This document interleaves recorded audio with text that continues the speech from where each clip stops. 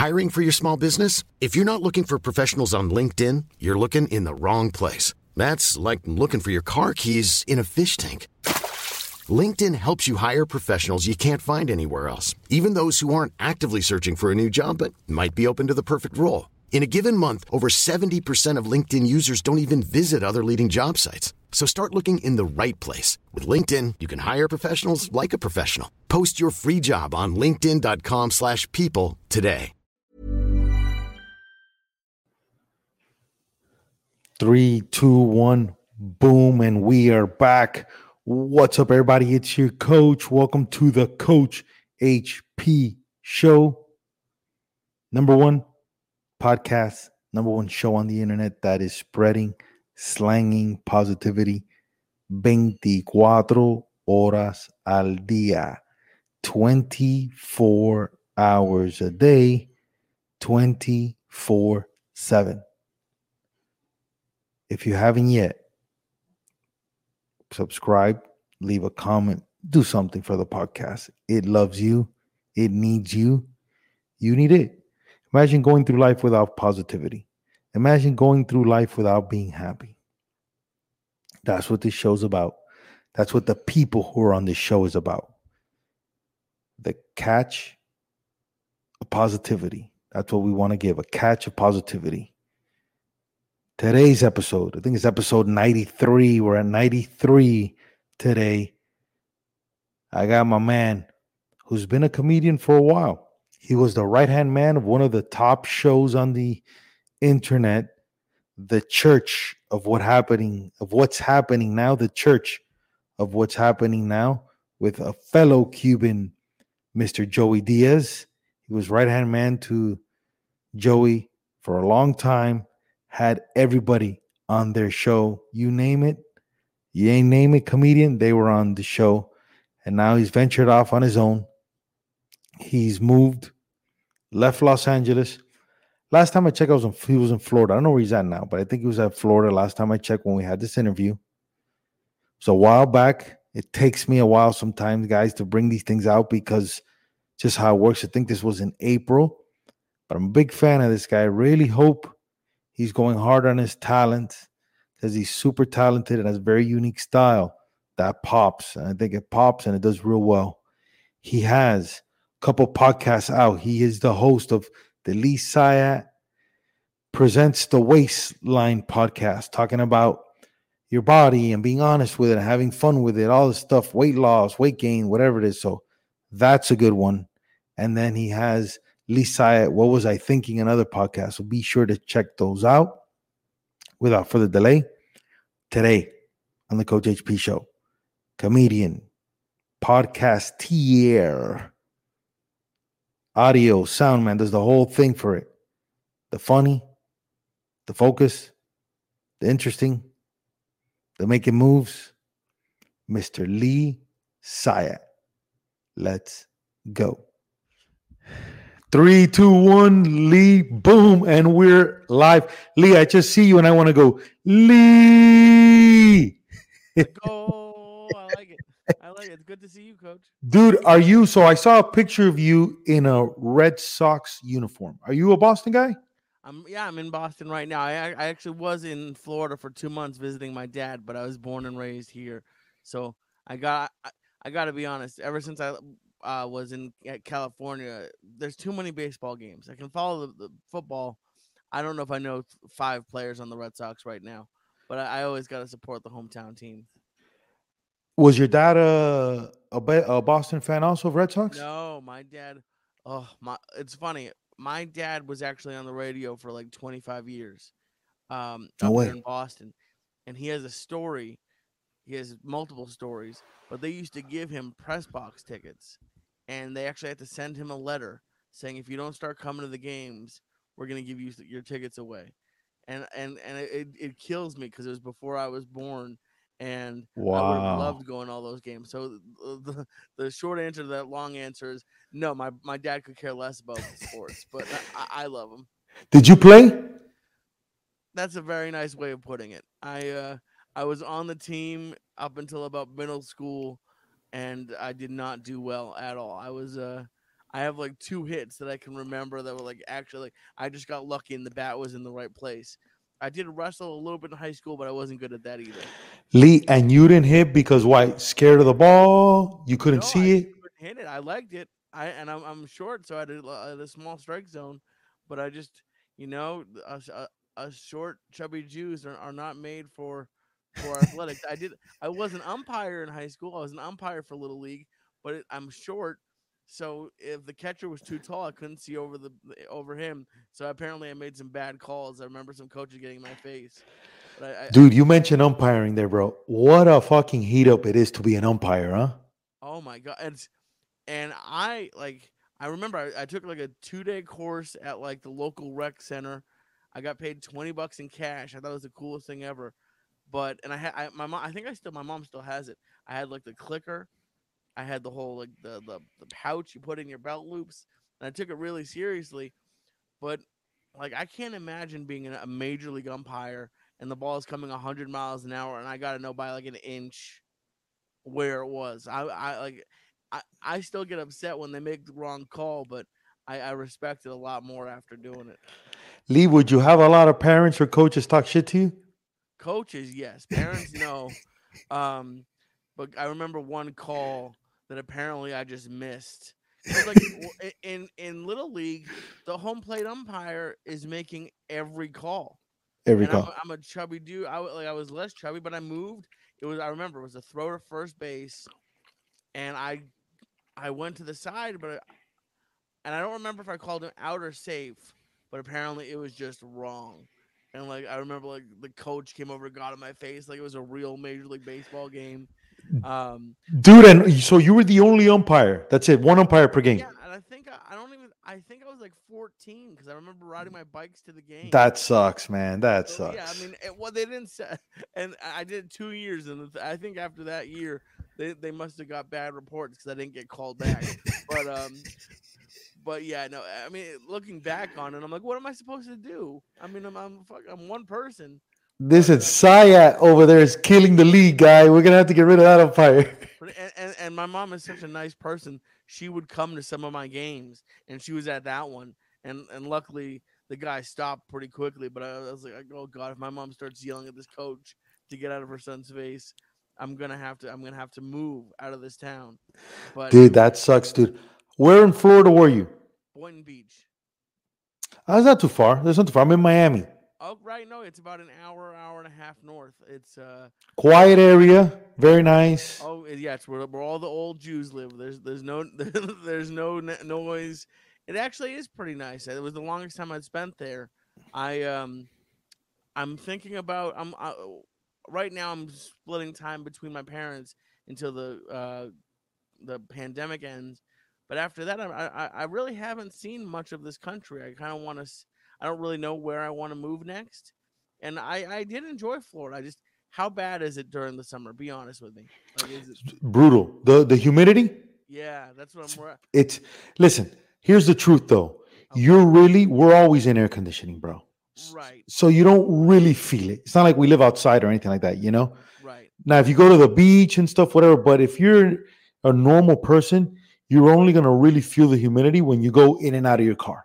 I remember because my dad's been down there for like 12 years, and I flew into Fort Lauderdale once, and I remember coming out of the automatic doors at the airport in Fort Lauderdale, and as soon as I like hit the outside, boom, immediately boom. Sweating.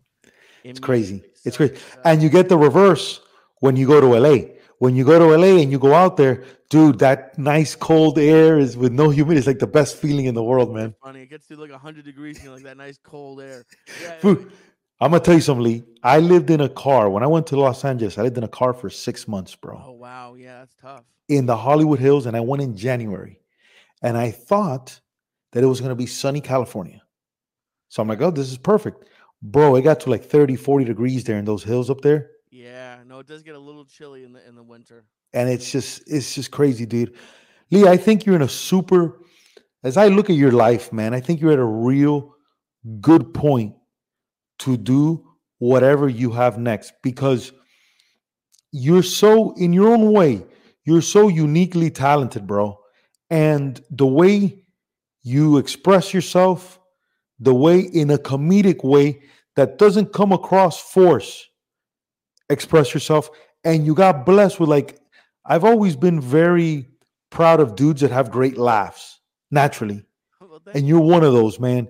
Do you feel yourself at that advantage with all these good qualities that you carry? Well, it's very. I listened to a couple of your episodes, and you're always very nice. So I appreciate that. I know you're like the most positive person on the internet. I'm the number one. But I don't bullshit though. Here's the difference. I don't bullshit. I No, say because I call it how I see it, you know? absolutely. I definitely have a step up, I'm very thankful for the platform that I have, and I know that you're right. And this isn't negative. I'm not down, but I'm in a rebuilding process right now, which I think a lot of people all around the world are with the pandemic. A lot of people either are changing careers, lost their job, whatever, and it's weird. It's it's not where I saw myself being at 32, almost 33. I didn't see myself living with my parents because I moved out Yeah, when I yeah. was Whoa. Okay, but hold on. Like, I I gotta defend you for. okay, go ahead. Let me Let me defend go you ahead. for a second. Let me Go defend ahead. you for a second. A, obviously it's a pandemic, so it's not normal. B, you're in an interesting spot because you came from a real special situation Right. where you got to sit in the passenger seat of a tremendous run with a tremendous dude, right? But you had to carry the show in your way because a lot of people don't know how hard it is to be you in those situations. Because if it's a normal Lee and Coach show, dude, we're going off each other. But you're literally almost like, Google this, do that. You're like, you have like 7 hats on, and I'm sure you're editing that show also too, right? Right. Yeah. Dude, that's a lot of work, man. And you dealt with that in your own way. I think the more you double down on being Lee Syatt, the more you're winning in life. Do you agree with that or no? Absolutely. Absolutely. I think you're right. And especially the last couple months, because when I left LA, I had a little bit of consulting work in Milwaukee for 2 months, and then um, around the holidays, it was like December. I was when I really started to pick it up. And the last couple months, I've been insanely busy. I haven't. The money is coming. It's slowly, but every month it's a little bit more. Um, but I think and I hope really that you're right. I know I do know how lucky I am compared to a lot of people in this pandemic who like I feel bad. I had just started my third year of stand up, and a lot of my friends made their living as Uber drivers and Postmates people. And I mean Postmates you could still kind of do, but if you were an Uber driver before this, like everything was taken from you. So at Right. least, thank God, I still have podcasting and I have everything that I do. So I think you're right. It's just and I'm sure there's a lot of people listening who are or watching who are in the same boat, and it's just like you have these uh, places you see yourself going, and you have these ideas, and life happens. And yeah, this isn't exactly where I thought I'd be, but it is a pandemic, and I'm working on improving myself. Lee, do you doubt yourself on anything, man? I doubt myself on everything. I mean, I'm better. I'm a lot better than I used to be. But the podcast with Joey really helped my confidence a lot. But no, I do. I have a lot of self doubt. I especially listen, being around him is incredible because the way that dude rolled, that's one of one. We'll get to him a little bit later, but with you, as you sit here now and go, okay, you're still a baby, bro, because 31, 32, whatever, you're super young still. You don't have kids. Right. You're not like some dude that's in the middle of divorce or some bullshit like that. So you are winning on all angles. The fact that you're staying with your parents is a double winning because you don't have to rush into anything right now. And it's not like you're some loser just sitting on the couch. Right. Absolutely. Well, that's true, and thank you. And then the flip side of it is because of my schedule with the podcast in LA for 10 years, I saw my parents maybe 3-4 days twice a year. Right. So they're getting older. They're still my mom would kill me if I said that, but they're still fine. But I know when I look back at this time in 10, 20 years, I'm going to be very thankful that I got to spend this time with them. Huge, dude. Huge, huge, huge. Talk to me about comedy, man. I'm the biggest failure in the history of Miami baseball by far, Lee. I'm happen to be Cuban also. So when you're Cuban, as you know, you do three things in the sporting world very well: boxing, dominoes with a double nine, okay, and baseball. My dad beat the shit out of me through baseball. It was horrible, horrible, horrible, horrible experience. But in knowing that, I understood adversity and I understood real well, Lee, how to deal with failure. I mimicked my speaking career as I practice and everything, like you stand-up comedians. I got taught, look how crazy life is. That's why, Lee, in life, I believe, man, and I want to ask you this, that everything happens for a reason and the signs are the signs. I ran away from Miami to leave baseball. When I go to Los Angeles, I stepped in a car for 6 months, and then I was with Wilhelmina Models here in Miami. I go to LA, and they hand me a letter that's saying, listen, you should try this acting coach. I was like, okay. I go, and I had no idea what improvisational theater was. I had no idea what improv was. And the guy who I went to go see is a guy by the name of Gary Austin, who created the Groundlings. Oh, great. Okay. So when I went to go see Gary, the first class, and it said when Helen Hunt won her Academy Award for as good as it gets, she thanked him. So this dude has to be good. He's wearing a retro Houston Astros baseball jacket. Oh, yeah. So I go, I got this guy. Oh, okay, good. I thought you were going to be upset. Okay. No, the reverse, because I'm like, it was perfect. So he taught me what you guys do.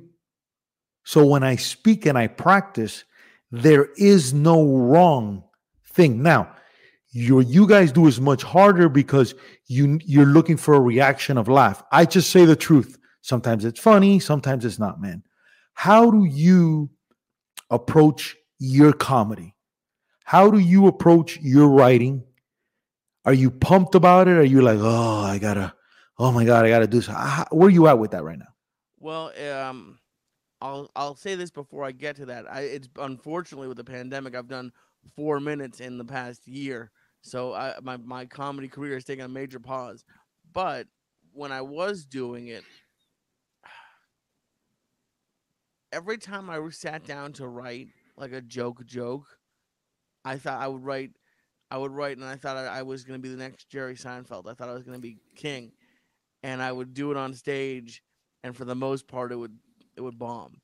What worked for me, and I had just started my third year when the pandemic started, so I'm still in the very baby stages of it. However, the jokes that I could get to work were just based off true events. So I would sit down and think about what happened to me, and like there's people like Joey or Ryan Sickler or Steve Simone, for example, who can tell stories like 20-30 minutes and really break down an event. I wasn't there yet. I would have like a funny anecdote or a funny thing, and then I would make jokes about that. So it was sort of a mix of two styles. What is your, because listen, in 2021, storytelling is winning. Right. And I think to be a good storyteller, you got to have two things. We all have stories. You got to believe in your story. And then you have to believe that your story is worth listening to. Right, yeah. So it's pretty much the same shit in both. But if I tell you something and I'm so passionate about the way I'm going to tell you, you're going to be like, fuck, I gotta hear this now. And I think a lot of people forget that. It's true. And that's one of the things that I struggle with, because you asked me earlier if I doubt myself. And my personality, I'm always very envious of people like you, Coach. And I bet if you walk into any room you walk into, whether you're putting a face on, an act on or not, like everyone's always happy to see you. But you know why? Why? Because I'll tell you why. This is a beautiful thing to talk about, bro. When I walk in anywhere, there's such feeling of good that I have inside me for you that in my brain, I've known you my whole life. So when I see you, I go, Lee, what's up, bro? What's going on, man? I don't need anything from you. I don't need you to hire me. I don't need you to put me in your thing. I don't need a couch. I just need you to understand that I feel love for you. And then I'm gonna analyze you and see, like, man, if I were Lee, where is Lee winning at? I don't care what you're losing at, but where are you winning at? So every time I walk into a room, I come with a feeling of good. And you can't hate good. And if you hate good, that's on you. Absolutely. And I feel like I'm a mostly positive person, but where I just get into my own head too much. So like, for example, if like you were in a room and I knew you and you were like, you were standing at the bar, I don't have a problem coming and talk to you there.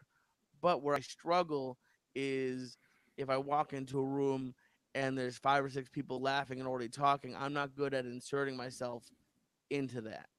Okay, but hold on. Okay, so let's work on that. There's 5 people talking. Do we have to talk to these 5 people? No, I guess not. Right? Okay, but let's say we do, right? Okay, yes. Okay, so let's say we do, right? I'm there, and right now, off I see you, right? We're talking. I go, dude, let me ask you a question, man. That's a cool star picture you got in the background right there. What is that star picture of? Oh, this is actually at my bar mitzvah. It was a collage of all my childhood pictures. So it's all bar mitzvah. How hard was it to prepare for a bar mitzvah, man? Really hard. I actually messed up, but it was a lot of practice. See what I'm doing, Lee? That's how you do it, bro. Yeah, and what I learned, one of the best things that stand up taught me was and the reason why I said I don't think you're faking it, but I said that because I purposely fake it.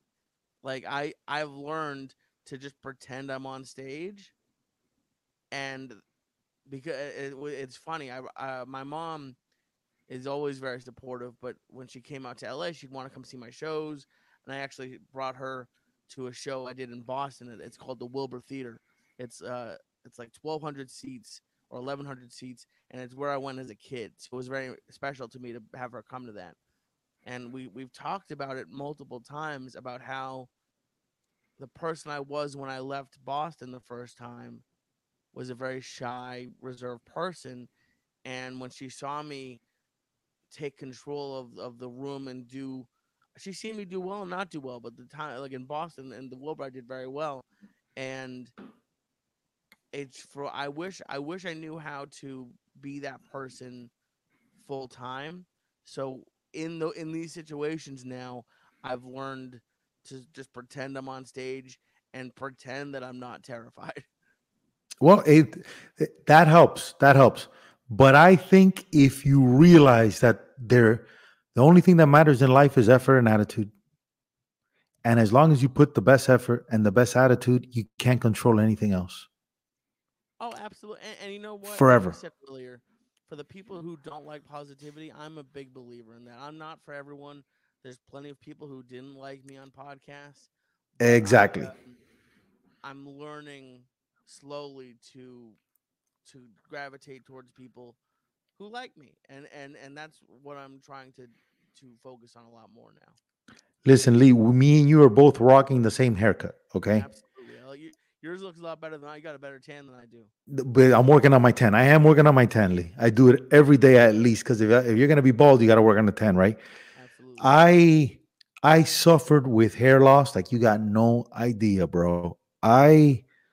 Because my dad enslaved me through baseball, Lee, I had identity issues growing up, like you can imagine. I didn't have anything cool. I didn't have a TV in my room. And when you grow up in the 90s and you don't have a car, you have nothing, and your dad's beating the shit out of you, you hide in your head. Yep. Now, unlike you guys over there, I've never drank before. I never done any drugs. So for me, nothing against anybody that does, I care less. But my brain has always been my escape world and stuff like that. And the bald thing for me was super difficult, bro. How did you deal with it? I'll put it this way. I was on Propecia in middle school. You were on Propecia in middle school? Yeah, they took me off when they found out that it messes with your libido. Fuck you. That is crazy, bro. I know. I've been losing. I hear that a lot, and trust me, I have enough insecurities to fill an entire podcast. And I don't like being bald, but it's just every guy in my family, going back generations and generations, is bald. Are cue balls. Yeah, I just knew my fate from a very young age. Damn, bro. You know what I did, Lee? This look, here's another story of how I messed up. So I decided to become an actor because J-Lo puts me on a TV show in Miami called my wife just came in. It's called come here, baby. Come say hi to Lee. Come here. Since you're gonna interrupt the pod, come here. Look at this beautiful woman. Say hi to Lee. Look at this, Lee. Hello. Come on. Lee, look at this piece, man. Come on. You're very lucky. I can't hear anything. Oh, I'm good. He says you're good. All right. All right. Nice to meet you. Good for you. So, can you hear me? Yeah, I said good for you.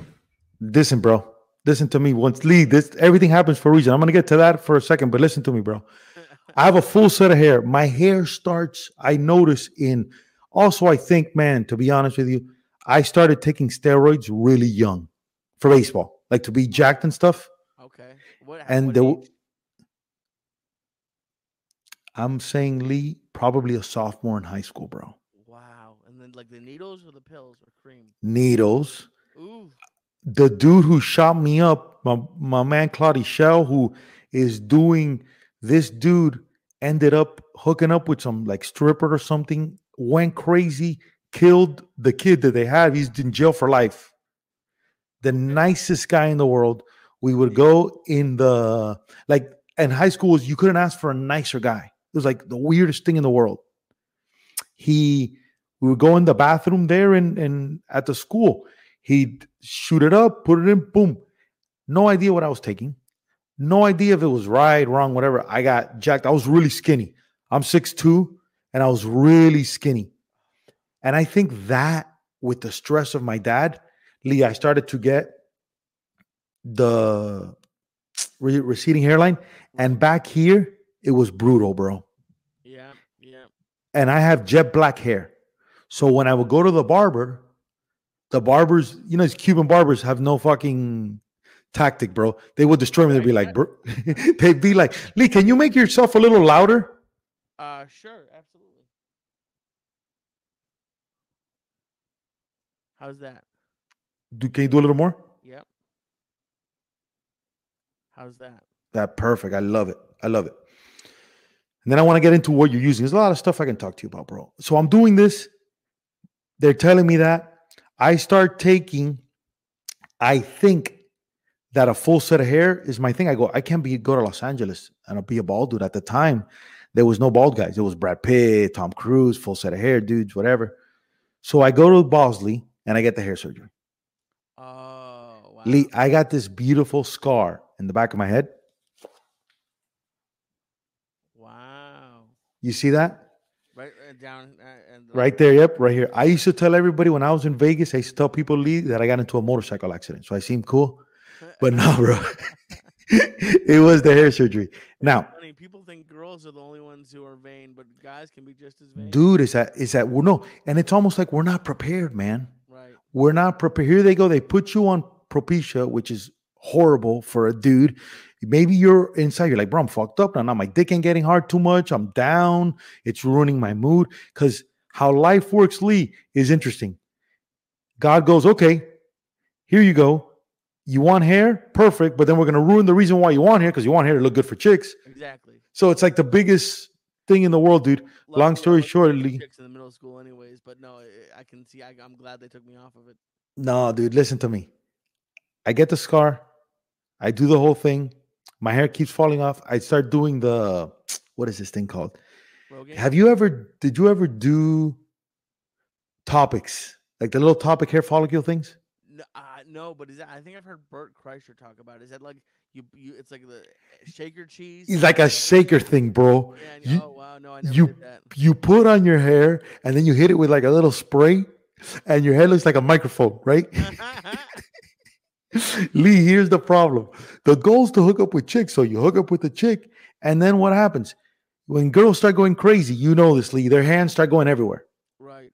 I'm here doing the karate matrix so they don't touch my head. Hysterical. And get exposed. And God forbid, I can't jump in a shower or a pool. So I was game over there. Oh no! What if you started sweating in Miami Heat? Dude, no, I was in Los Angeles. Okay, you were in LA. Okay, I didn't do any of this till I was in LA. And then Lee, the funny thing, dude, the greatest. Who's the number one actor in the world right now? Tom Cruise? I don't know. No, who's the number one box office, number one actor in the world? I don't know. Take a guess. No, who's number one? Used to be a wrestler. Oh, The Rock. The Rock, bro. What kind of hair is The Rock rocking? He looks like his younger brother. Dude, he's bald. That dude tripled down on being himself. Absolutely. I mean, he did have a stage name, but no, I absolutely. But even when he had a stage name, how many wrestlers can pull what he pulled? Bro, it's very few, man. And we had the same acting coach, a guy named Aaron Spicer. Okay. Who became famous because he started with the Wayans brothers. Gotcha. Then he did J-Lo. Then he did Will Smith. And he became real popular. Wow, what a good coach. And he told me, a guy named Aaron Spicer, dude, great, funny guy. He told me when he got The Rock, he goes, because The Rock's like 6'5", he goes, I told him to be as skinny as possible. And I told him that he said a couple things, and The Rock doubled down on being himself, and look at the difference, dude. That's why, Lee, the number one thing, dude, I think, as I look, not that you need my help, but the vibe that I get from you, man, being so talented and already being used to this, because for 90% of the people are dying for the experience you have. Dying. They'll never get it. They will never get it. You have that already. The only thing I think missing from you is more. More. You're right. You're absolutely right. Like I would literally grab a camera every single day. Guys, here's another joke by Lee. Let me know. Comment below. Comment below if I suck or if I'm the greatest of all time. Right. Well, and you're right. And it's I don't know if we're planning on talking about it or not, but I think part of the big reason why I struggle with confidence is I was always the heavy kid. And when I first started comedy, I was just about to, and then got out like a month into comedy. I got out of a 4.5-year relationship, and I've always dealt with mental health. I hate to say depression. I think depression's overused. I wasn't suicidal or anything, but I would get down on myself and have down periods. And between the breakup, the down periods, and then just focusing on comedy, I ballooned up to the highest I've ever been. So I actually stopped putting myself in front of camera. I just didn't like seeing myself. And over the past 4 months, I've lost about 60 pounds, and I'm still nice. A lot more. Thank you. But I'm finally starting to get a little bit more comfortable with it. Lee, another thing, see, because a guy like you, because you already have an audience, man. See, we're not talking to a kid that's out of school. You have an audience. You have what people are dying for. So an example, what's up, guys? Lee over here. Guys, I ballooned to whatever the weight is. 336. 336. 6 plus 6. 336, right? Yep. Guys, my next show is going to be called 336. That's number one. Number two, let me tell you what I've done differently. What have you done differently? Well, I've basically just been counting calories, and this is not. I hate when people come on a podcast to pitch. I'm not asking anybody to join, but the thing that really made a difference for me was I started a Patreon, because I don't know if you know my brother or heard of him. His Instagram is Sciat Fitness. Okay. He actually. Holy shit! He's the guy who trained my boy. Gary V. Yeah, dude. Yeah, he trained Gary Vaynerchuk for about 3 years, I think, maybe 4 years. Traveled the world with him, and he's blown up on social media. Are you guys tight? We weren't for about 10 years. We're very different people, but we started to get closer about a year ago. Who's older? I am, by almost 3 years. Okay. We're very different people. He's a lot more outgoing and personable and was a lot of what I wanted. which I think is probably Know what you are. No, Lee, you're an outgoing guy. The problem is you block yourself because you overthink it. Well, that's 100% true. But what he helped me a lot, and he would come on the Patreon. We'd talk about um, weight loss questions I had, and he basically just put me on a plan that I've followed. But it's I'm just all I'm doing is counting calories, and the system that works for me, because I've tried all of them, is I do something called OMAD, which is 1 meal a day. And the only reason I do that is so I can have a more normal sized meal. I don't like being hungry. If I have 2 or 3 small meals, I always feel hungry. So I have 1 meal a day. I usually keep it between 14 and 1600 calories. My brother said I could go up to 18 if I want, but I try to keep it lower than that. And the best thing that I did on the Patreon was I do 4 live workouts a week on Zoom, and I Nice, either do man. a walk or kettlebells. And because working out's always like, as you were at the beginning when you were talking about sports, how bad I am at them. I'm even worse at working out. I don't like it. It's hard for me, and the It nice hurts. You feel weird. The whole thing. yeah, and I'm just not coordinated. But the nice thing about doing the Zooms is we talk the whole time. Most of the people aren't working out with me. Some of them are, but I've had some very nice. I'll give them a shout out here, like a woman named Vilma. There's a guy named Mitchell, a guy named Ryan. I have probably about usually 10 to 12 people that come on every time, but I have like 3 to 5 that are there almost every workout that I do. And the main reason why I've stuck with it this time is because I don't want to let them down. It's weird. Like You'll when I kill yourself, but you won't let them down. I need like when I got down to my lowest, the lowest I've gotten to as an adult was 227, which is I still needed to lose about 50 pounds, but I got down there 5 or 6 years ago when I found this kettlebell gym in Burbank, and it was 3 days a week. The same people, it was the same sort of thing. We had 5 or 6 people that every class we were there, we were dance. It was fun, and it was expensive. It was about 110 a month. And I remember Joey asking me like, "Why don't you just buy kettlebells?" And I did end up buying some, but I It's told not him the same. It's not the same. I need to spend the money, and it's not even about the money. It's I don't want to let the people in the class or the coach down. Yes, sir. If I'm left up to my own devices, I will come up with any excuse under the sun to not work out. But when I'm accountable to other people, I can't come on to Patreon, and I'm not charging a lot of money. I have $3 or $5 a month, so it's like no one's gonna get that mad at me. But I can't come on there and be like, "Oh, I'm not losing weight," when like here. I even said this to my brother, and I didn't say it in a mean way, but we were talking, and I said like, "Listen, man, in theory, there really is not like there's no need for trainers or nutritionists. Everyone knows like there's 1,000 products, but when it comes to losing weight, you eat less calories and you move a little bit. That's like it's very simple. But the reason why the health and fitness industry is a humongous industry, and the reason why my brother's so successful, I mean, he's very smart and he works very hard, but there's a mental aspect to it that a lot of people who are in my shoes, who have a lot of weight to lose, have some sort of mental block or something mental holding them back when it comes to food. So having someone to rely on and be accountable to makes the entire world of a difference. Lee, you think that traces back to your childhood, bro? Oh yeah, I mean I was big for my whole life. Jordan, his first name is Jordan. My brother is probably one of a few people in my entire family who's in shape.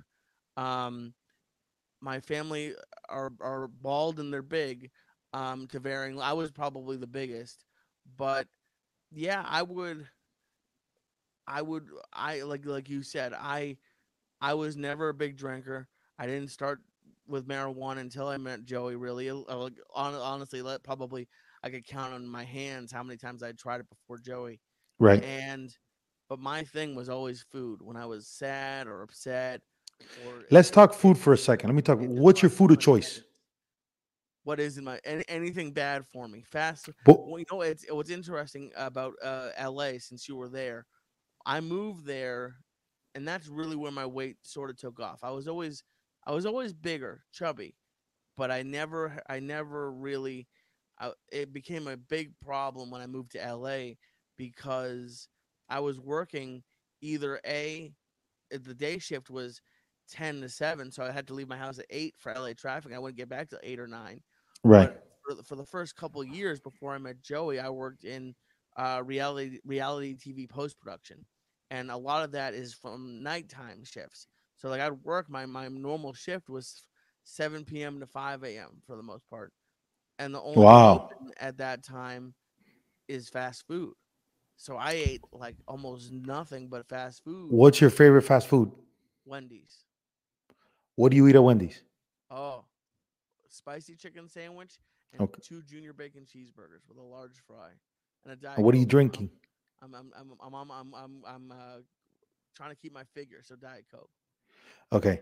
I'm a I could do Wendy's here and there. I'm a huge McDonald's guy, bro. Oh, trust me. The I think a reason why I didn't get kind of bigger is LA. There aren't too many Wendy's. I used to tell people that I knew, and it was not even a joke. It's the truth. I knew almost every fast food place in the Sherman Oaks, Where it was? Studio City Valley area. Like I went to McDonald's so much that I should have owned stock in them. What are you eating at McDonald's? Lee, talk to me. it What are was you ordering? it was usually and it would get more as I got bigger. But I started off with I had two orders. It was either a double quarter pounder with cheese or a Big Mac, and then if I got the burger, I get two McChickens. If I sometimes I get a crispy chicken sandwich, and then I get two McDoubles. I always had the one big sandwich and two small sandwiches. Okay, I like that. I Yeah, now I don't eat any of that, but I like that. Let me ask you a question. What are you drinking then? Diet Coke. Okay, so let me hit you with my stuff. Go for it. I go to McDonald's. Right. I'm ordering the number 3, double quarter pounder Got it. with just cheese, plain with just cheese, Lee. I'm the same way. I don't like the onions. Yeah, I don't like any. I don't like ketchup. I don't like. I could do ketchup. I learned how to eat ketchup like 2 years ago, but I could do ketchup, not mustard, or anything else. Large fries. Absolutely. Yeah, you got it. Sometimes you have to get a small fry too because you want to put some on the sandwiches. So I don't do. You know what? In the Cuban thing, they do something called pan con bistec, which is the Cuban bread with the little chops thing. I'll do it there. A little bunch. That's delicious. Yeah. So I don't do that a lot, but large fries, large Coke, no ice. So it's really filled to the top. Oh yeah, yeah. I can. You're a real deal. You never get ice in it. It's cold already. It's cold already. Don't, that's a sucker move. Don't fall for that trick. Absolutely. And then this is where it gets crazy. 6-piece chicken nugget, just the nuggets, Lee. Yeah. Oh yeah. I'm going with 3 sweet and sour sauce. Oh, good choice. No barbecue. I'm a sweet and sour barbecue guy. I'm a sweet and sour, bro. Okay. I like sweet can't and sour. stand barbecue. I'll throw up barbecue, but sweet and sour all day, Lee, all day. I like it. I'm dunking the quarter pounder in the sweet and sour, so we're getting Oh. bread and meat on the sweet and sour. I never. Plus, Did that. ooh, I'm telling you, Lee, plus the fries in the sweet and sour. Oh yeah, I've done that. That's good. And then at the end, caramel sundae with extra caramel Okay. and 4 packs of peanuts. Oh wow, wow! I didn't know you could get extra peanuts. My thing, and I haven't been to fast food in 4 months, but their cookies are actually pretty good. Yeah, I'm not a cook. I'm not a cookie guy, bro. Okay, see. This is how you know I'm real deal. My problem with the ice cream is it would melt. I don't like melted ice cream. That's true. I'm weird. I don't want to eat the ice cream before the meal, so I'd No, you can't do that. No, I can't do that. yeah. Can't do that. And I also have weird rules. I would eat it a bunch. I'm really not a fry on the way home kind of guy. I would even turn my seat warmers on to keep the food warm because I wanted to have the fries with the meal. I didn't like people. And the fries get bad, right? The fries, they don't have too much of a lifespan. Well, you know what? That's actually one of the things that's helping me not miss fast food a lot. Because when I was a kid, I just remember it always being good. But towards the end of my fast food run, it was like half and half. Sometimes it'd be good, but sometimes you get home and especially late at night, the fries are stale or cold. Dude, I agree with you. I would, Lee. And then this is how good you're out of the mix. McDonald's doesn't do peanuts anymore. They took peanuts away? They took peanuts away because I think a lot of people are getting peanut allergy and they didn't want any problems with it. So they whacked the peanuts. Sunday without peanuts. I don't know, bro. I don't know how people do it either. But you're absolutely right. No, and then, dude, I do a whole thing of it because I'm naturally very skinny. And there's times where I'm an extremist on everything. I do a lot of it or nothing of it. And there's some times when I got to Vegas weighing 170 shredded, like veins in my stomach shredded. Nice. But I worked in the nightclub. So nighttime stuff. And then I lived at the Aria Hotel. You lived there? I lived there, but my nightclub that I started as a promoter and I ended up being the director of customer development, Lee. For 4 years, I think I was probably one of the most powerful people in Las Vegas. Wow. Was Hyde in the Bellagio. Wow, I love Vegas. I wasn't a club guy. I was a gambling guy. But you gamble? Not any. Ever since stand up, I stopped. What's your game? It was blackjack, but that can get you real quick. What I learned at the end was Pai Gow because I like screaming Pai Gow. Asian style. You went Asian style. Well, the reason why I think stand up helped me stop gambling is I tried poker once, but everyone was so freaking they were angry and there was like they're weird. Poker players are weird. The reason why I like blackjack is because when everyone wins, you high five and like. Let me tell you something, Lee. Let me ask you a blackjack question. Yeah, let's go for it. You got 16. Oh no. Dealers showing a face card. Oh. Or 10. Right. What do you do? You got to hit, but I hate it. I'm scared the whole time. You're scared. I'm shitting my pants the whole time. But I respect gamblers because I've been at tables where some drunk jerk comes up and stays or something, and everyone gets up and leaves the table because they just ruined the whole deck. The whole juju, the whole thing. Well, this is why, you know what game you would have liked, bro? And the good thing about blackjack is the splits, the double downs. Oh, yeah. That puts it on a different level. What sucks about blackjack is people play it like socially, but your hand fucks up my hand. If you do something stupid, there goes thing. That's what sucks. Listen, you know what game I'm going to show you that real quick. Look at this. Oh, there it is right there. Yeah. That's it. Dude, that's legit. Lee, you know what game you would have loved? What's that? Baccarat. Isn't that like I heard that's like I don't really know the rules about it, but I know like that's what rich guys play. Yeah, it's what James Bond played. It has that gentleman thing, okay. But we all play it together and it's literally 50-50, player or bank. Oh. And it's won strategically that the numbers, it's the sport or the game that the numbers favors the player the most. Your percentages of winning are the highest. Oh, okay. Now you're asking, Lee, why does the coach know so much about gambling?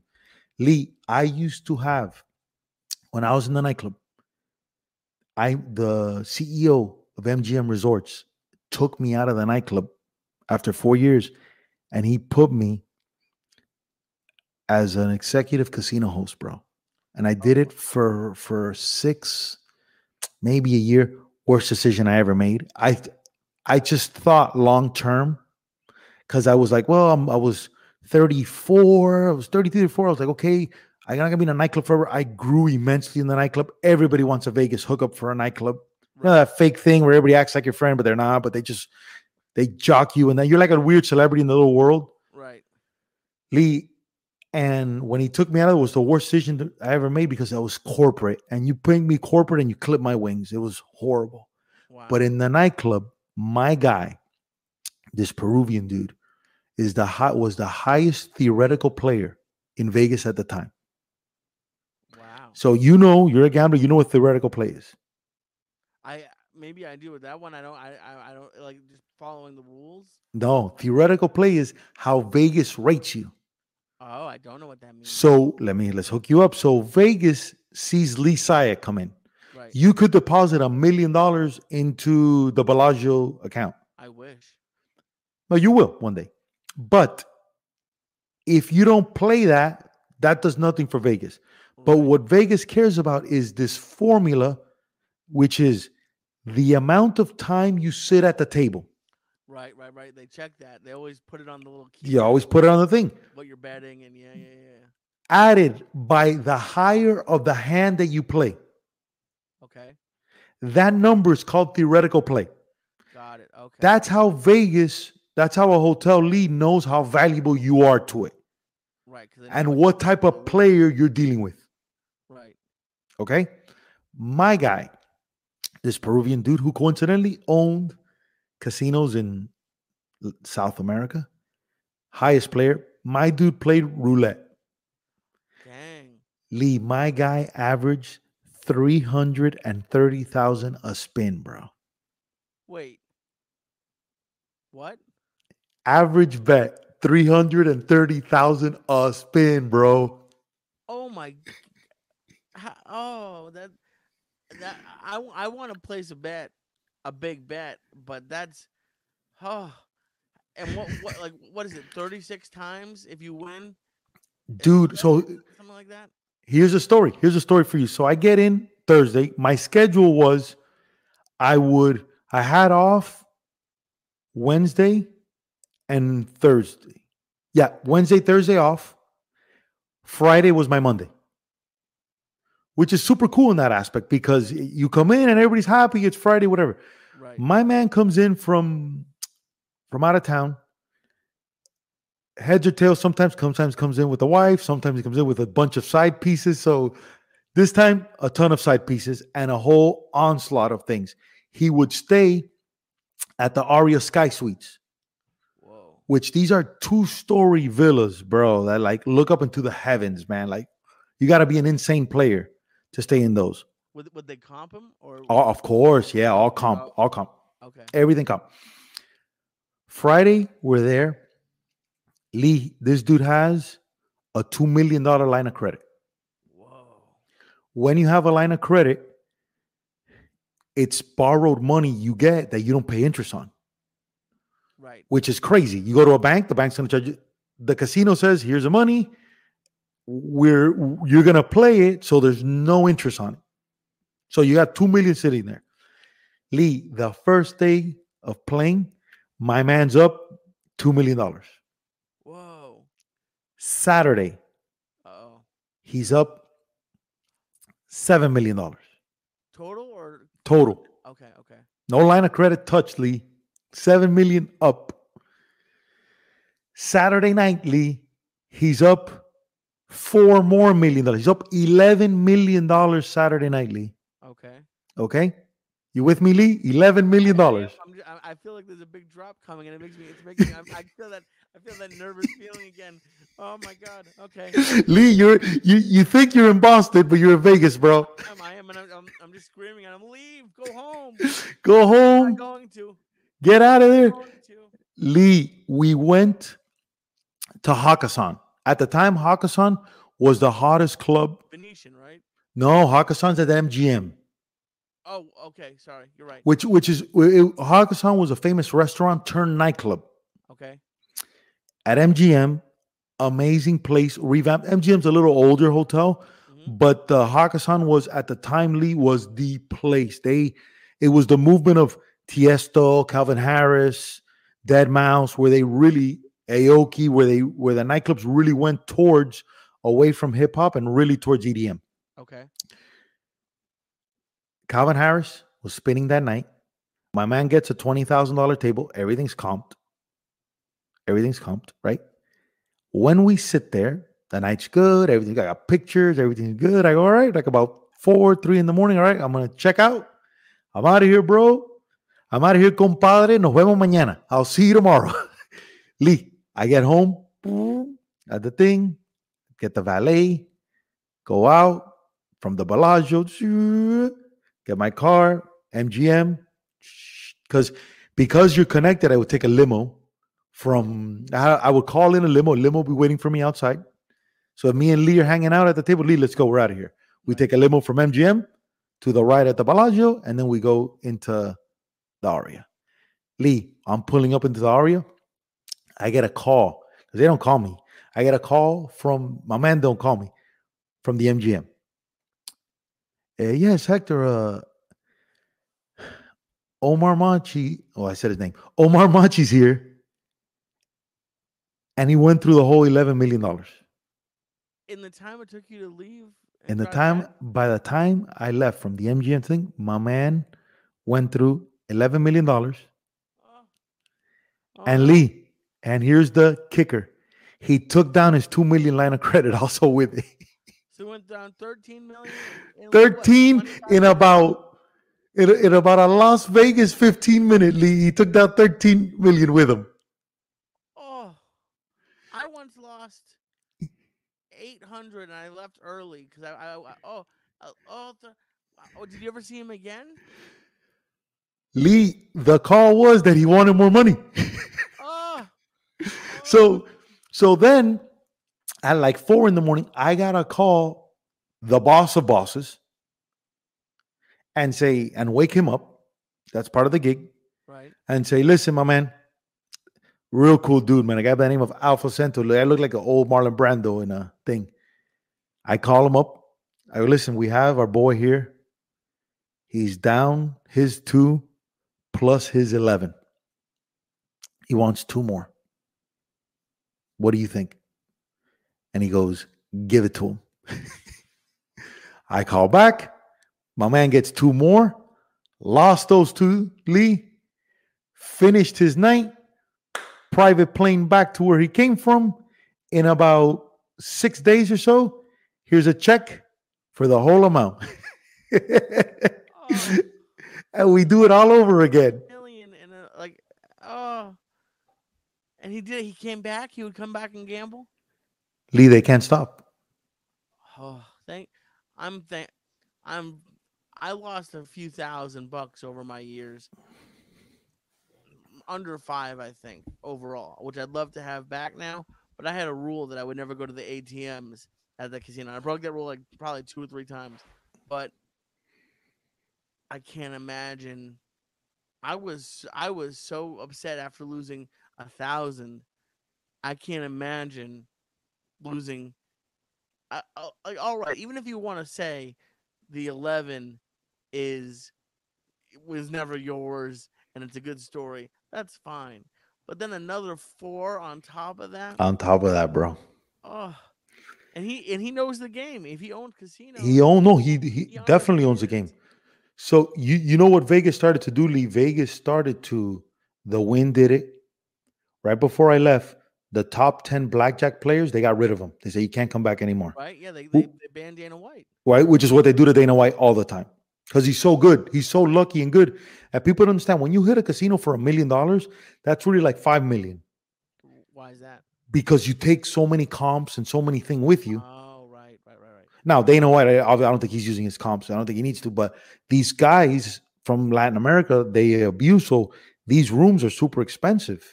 Right. All that gets charged. All the food in these places, you're eating places like Javier's, super expensive. All these restaurants, and all that for 20 people, 3 meals, nightclubs. It adds a lot. Yeah.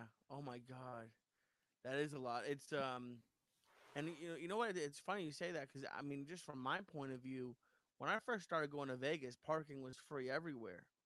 They changed it, bro. And then I don't know if you know, but like, yeah,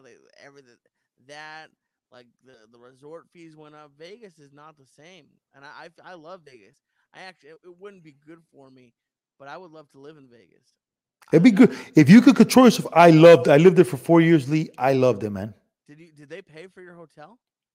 No, I left with, I've never had money in my life at the time, but I left with some money from Los Angeles. Okay. So I had I think, Lee, everything in life is connections, bro. Right. It's who you know and building relationships. Absolutely. When I talk to parents in sports, I talk to them, listen, don't worry about if your kid wins first place at the age of 10, at the age of 12, worry about building relationships. Worry about understanding. Worry about making somebody else better, no matter what they can do for you, no matter what they look like. Worry about being that person. You're always going to win. And my dad was the reverse. My dad was this guy, a lot of morals, Cuban dude. Dad died when he was 8 years old, 15, youngest of 15 kids. Wow. Super strong character, Lee. So he didn't have that suave, like, hey, how to deal with people, stuff like that, man. So that was real hard, bro. Lee, when you started, talk to me the idea that you came up with to email Joey. Right before you did that, where was your life at? How many people had you emailed before? Talk to me about that mindset, man. So I was in LA for a very short time, probably 5 or 6 months. And I was working on a show, America's Funniest Home Videos. Okay. They were very good to me. Still very good to me. But I was making, I think, 900 a week, something like that. No, less than that, like 800 a week. Decent money. It's fine, but it's expensive to live in LA. Where were you living? Sherman Oaks. I was living in. They have these little bungalows which they made in the 20s for all the actors. They would put those in, and just this mine was in. When I walked out of my door, I was in the parking lot of a liquor store. And Oh, my wow. first couple months in LA, I came out. There was a little gate, like our little area was nice, but as soon as we walk out to where the cars were, it was a parking lot of a liquor store. It was Van Nuys and Ventura right there. Okay. And there was a homeless dude by the dumpster, pants around his ankles, just peeing, just on his pants. Damn. I saw him his junk at like 8 in the morning. It was awful, but I was running out of money. It was so, and it's the part of the reason why I don't like living at home. I don't take money from my parents, but it was a source of pride to me that I never asked my parents for money ever. I've worked since I was 14. That's awesome, man. That's good. But I was running out of money, so I applied. I remember I applied to Domino's, Pizza Hut, and Best Buy. Didn't get a call back. I was a college grad. Didn't even get a call back. I was gonna work a second job. Didn't get and then because living was so expensive for you, Lee. Yeah, I mean it was like I should have had a roommate, but my shyness. I don't like having roommates, so I was. That makes sense. Hey, listen, it's not easy, bro, to have roommates. Right. So I was paying $900 a month in rent, and then I had a car payment. And what kind of car did you have? I had an Altima. I had a early 2000s Altima that I bought right before I left, and I drove out. And I found podcasts on the drive, and then at work, one of my buddies told me about Rogan, so I saw Joey very early on. And I sent him a message on Facebook. And I said, I remember, I even wrote a blog about it years ago. I said, I want to work with comedians, but I don't want to come off as creepy. Do you have any ideas? I remember hearing that. Why comedians? Because you saw yourself going down that route. No, I didn't like. I should have. I wish I'd started comedy when I first met Joey, but it wouldn't have worked out because I wasn't. You weren't ready. You weren't ready. I wasn't ready at all.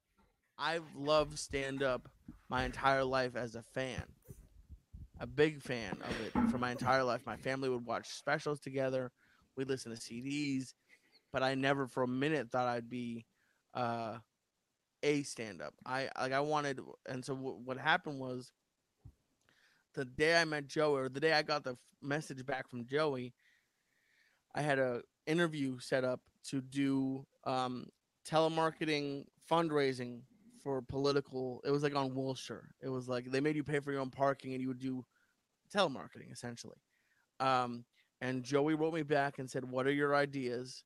And I just ran through. I talked about self-producing CDs, doing stuff on YouTube, podcasting. And I remember we met at the it was the old location, still same street, but it was higher up on Lancashire in North Hollywood. We met there in about May or June of 2011. And for a while, we just started meeting and talking there. And then it's funny, the first time I went to his house, he had me come to his house because he didn't have a smartphone, but he wanted to upload a picture on Twitter. And I showed him how to do that on his computer, and he called me an unadulterated genius. And I was in from that moment. He had just done Gabriel Iglesias's Stand Up Revolution TV show, and Gabe is a very nice person, and he gave everyone who was on the show. It was called the Sony Bloggy, and it was essentially like a little portable video camera, and that could plug in via USB. It was even had the USB plug in the camera, and the way Joey and I started was every week he would give me that camera full of clips, and I would edit them together for $100 a week, and that was Mad Flavors World, and we did. I don't know how we did 2 seasons. I don't know how many. Crazy, bro. That's how we started. Crazy. How did you know editing? Because that was just what you did at America's Funniest Video? Well, I went to school. My degree was in digital post-production. I wanted to be an editor. At America's Funniest Home Videos, and I worked on a few shows. The other 2 cool shows I worked on was Hell's Kitchen, and then I worked on Caesar Milan's show. Not the big one, but it was called Caesar 911. That was actually the last show I worked on. Yeah, before that's after the second one. That's after the big one, the second one. Right. He was very nice actually too. But for those of you who don't know, with reality TV shows, they have like Hell's Kitchen had over 20 cameras. So the reason why I was working at night was so that for the editor to be able to switch back and forth the cameras, it's called grouping. You have to group the cameras together and sync them up so they can go and switch angles whenever they want. Damn. So that was my job. Essentially, there's other things. It's essentially tech support, but so I had a little bit of editing knowledge, but it's like you learn a little bit in college, but you really learn on the job. Of course. I got up to my last position with Caesar show. It was called lead assistant editor. So I was in charge of one other assistant editor. There was a small show, but I never made it to full editor. So I have okay editing skills, but I'm not. I was with Joey and went full time with Joey before I made it to full editor. When you get that experience with Joey, when do you start to notice, Lee, that you're onto something special there? You know, it's weird because my life almost didn't change for the most part. I would get recognized occasionally, but for the most part, I lived in the same apartments. The cool part was I did get to meet some very amazing people, but to me, all of it was cool from the very beginning. Just when we started out with not so many listeners, and even getting like 20, 30,000 whatever views on Mad Flavors World was cool to me. I got very lucky because I just met Joey at the exact right time in both of our lives, because usually people of that level have people. And Joey had other people who worked for him doing videos and stuff. But for whatever reason, either they left or it didn't work out. But I got very lucky, and we connected, and it was cool the whole time. And obviously throughout the years, the views went up and down, and it was awesome. But Joey sounds, he never hit me, thank God. But he sounds very similar to your dad. He can be a very strong-willed person. Yeah. And no one works harder than Joey. I'll say that still. But just one of the coolest things about my life in LA that I'll always be thankful for was the fact that I got to go, being such a stand-up fan, is I got to go with Joey a ton to the Comedy Store and to the Ice House, and there's no one who can make me laugh harder. Like you just lose your breath just watching him on stage, especially in person. I love specials, and they're great, but there's something about live comedy, especially with someone like Joey, that it's like sometimes you feel like you're gonna have a heart attack.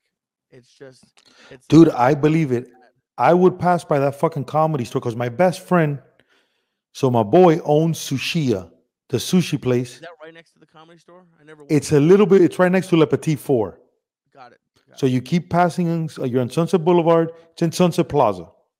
Got it. Okay, got it. So I would see that Comedy Store every single day. And I never once ever even thought in my brain, hey, let me go in here. Let me do whatever. So I've never seen. Never went to a show? I've never seen comedy live. Wow. Okay, you absolutely have to go. So I gotta do the first one right. I gotta do the first one right. When I do it, we gotta do the first one right, Lee.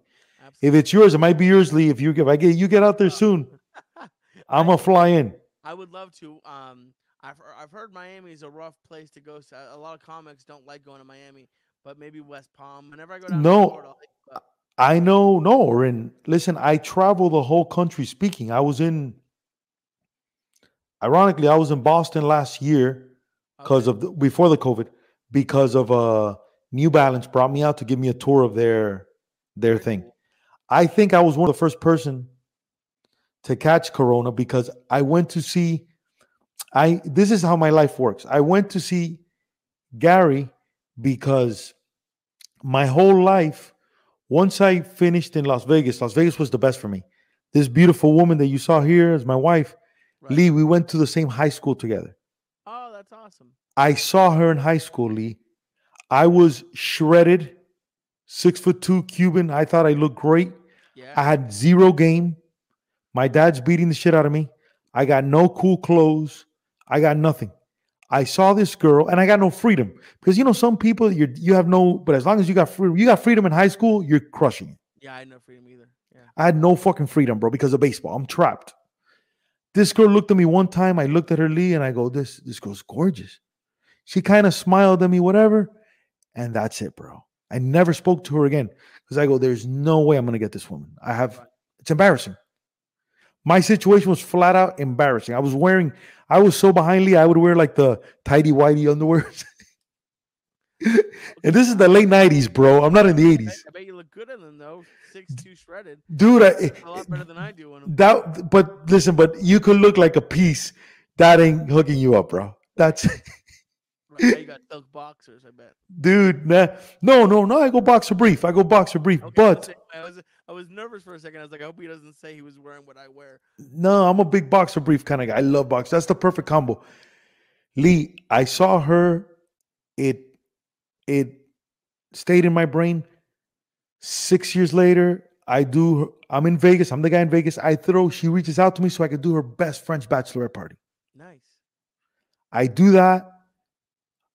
Fall in love with this girl. I'm flying, Lee, like I'm literally broke the record for the most fucking flights from Vegas to Miami.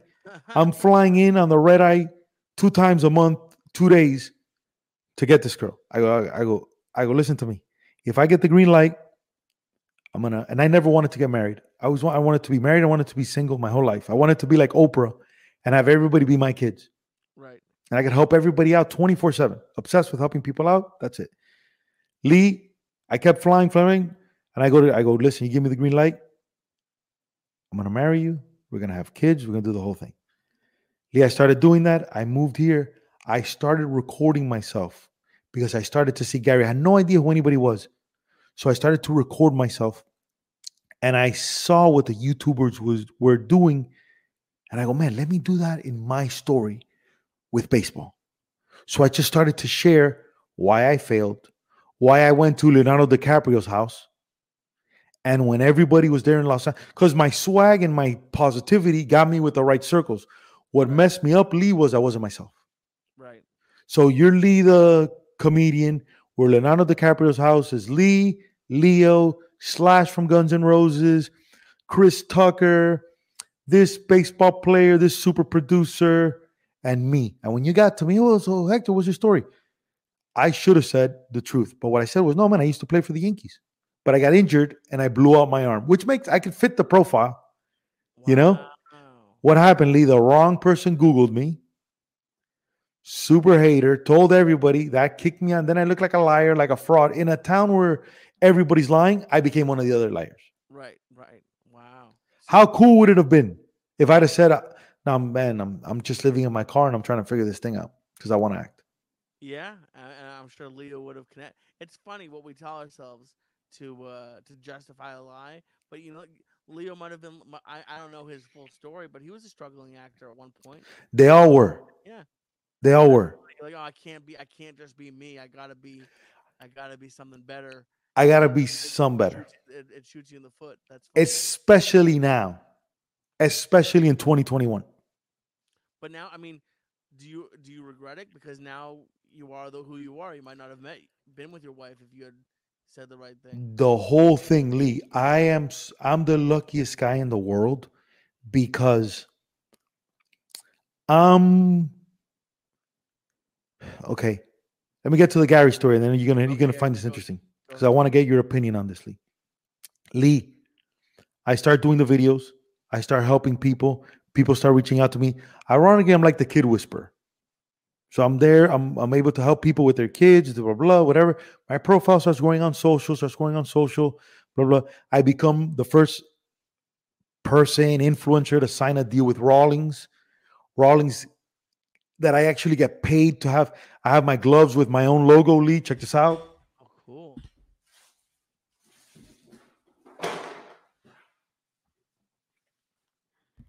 That's badass. Look, I like your logo on it. Look at you see that, dude? A guy who went to public school, Lee. I used to have to take the dorky yellow bus. Me too. As a senior in high school, Lee, my mom dropped me off in like this Scarface 1984 Cadillac, baby blue. No swag whatsoever, right? And I ran from being a public school kid my whole life. I wanted to be like these rich kids because I associated, Lee, money with happiness. Me too. Yeah, it's a big problem. It's a big problem. And I saw it around me growing because my dad didn't have any money. My dad's a blue-collar guy. Worked for Pepsi, stocking stores. Not Pepsi, white-collar. No, not an executive. Like literally, he would stock the stores. And we never did anything, man. I was like, fuck this, bro. When I'm an adult, I'm done with that. And that's why I overcompensated. And that's why but when I started helping people, I go, if I'm going to do this, I'm going to do this right. I'm going to be honest. And every single situation that I can say my truth, I'm going to say it. And if I don't like it, I'm not going to do this. So I started doing that, started getting a following. The Rawlings thing comes up. Now I'm making money doing that. And I'm giving baseball lessons at the time. Imagine I'm 30. Lee, I'm 36 years old. I still had 4 years on you. You're 32, right? Yeah, I'm about to be 33 in July, but yes. Okay. July what? 20th. All right. Lee, I'm walking around the baseball fields in Miami. Hot summer. I'm vlogging like a little kid. I'm like this. What's up, everybody? It's your coach. Everybody's hating on me, Lee. Everybody that I know is like, who's this idiot think he is? Right. Everybody's putting me down. Everybody. I'm telling my wife, who I married, no, I went from she met me as the best guy in Vegas. No, this is what I'm gonna do. She's like, you're gonna do what? I said, this is what I'm gonna do. I'm gonna change the way. So I started doing that. And then a guy 2 years ago reaches out to me from VaynerMedia. And he goes, man, I used to play sports. I'm a big fan of what you're doing. I have a podcast. You want to come on it? That dude, great guy, was working for Vayner, was about to he wasn't gelling with the people there and was about to get whacked, about to get fired. At the end, he calls me and goes, dude, you should really connect with this guy. I go, done. I connect with one of the employees there. No idea who the guy is.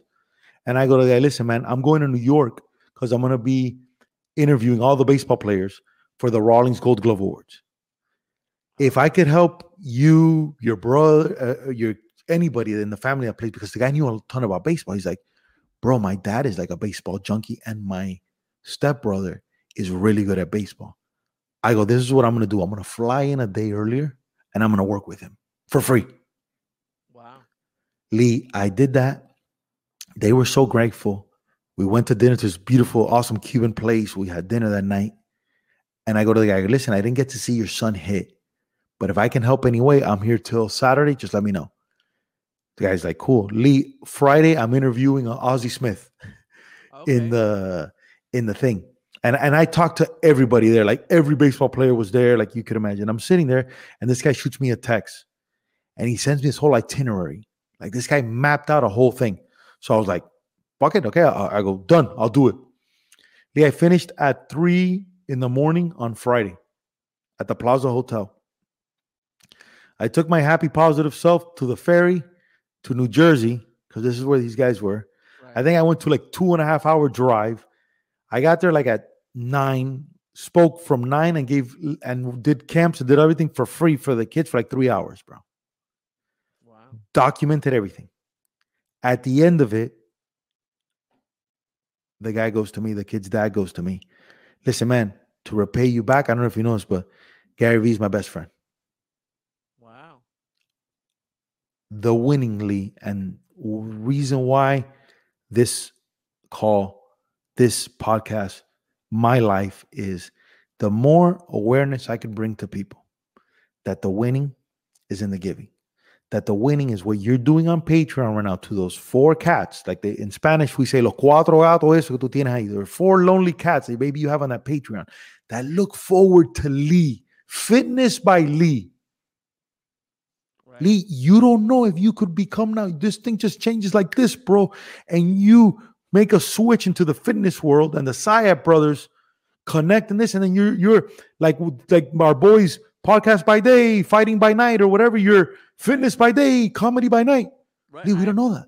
I just started a weight loss podcast. Lee, that's what we're talking about. Yeah, it's funny. If I ever become a fitness influencer, that'd be funny. But it's called The Waistline. I'm ripping off Loveline, the old radio. I saw it. I'm excited. It's going. I mean, you know better than anybody how. Well, first of all, that story is amazing with Gary.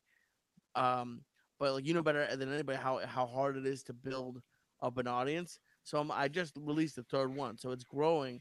But the response that I've gotten, which I'm sure you get too, is like when it's something that like really connects with people, like they're just so grateful and positive that it's already like one of my favorite things that I've ever done. That's what you got to do more of, right? Because that's what's gonna get you out of here. Mm-hmm. Absolutely.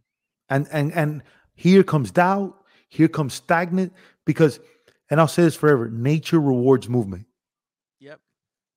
You take a seed, you got to plant it in the ground. It needs water, it needs light, needs air. If not, it ain't going nowhere, bro. And if we stay stagnant, nature penalizes you. If you stay stagnant, if you right now are awesome on this show, you're like, yeah, man, I feel great. But what happens? What are you doing tomorrow? What are you doing the following day? And you just sit there and you look at a piece of paper blank and go, oh, man, I'm not a comedian. I can't even write a joke. Look at me. I was eating good. Now I'm eating. It'll destroy you, bro. But if you just finish this and go record the Love Inches or the podcast, and then you record whatever else, and everything is passion-based. That's the move, man. Well, it's funny that you say that, because one of the reasons I would always get in my own head about everything, whether it was girls or weight loss. And the thing that I've learned, I've lost weight a bunch of times, but this is the first time where I'm not really doing, like, I did juice fast, I did Nutrisystem. I've tried all the tricks.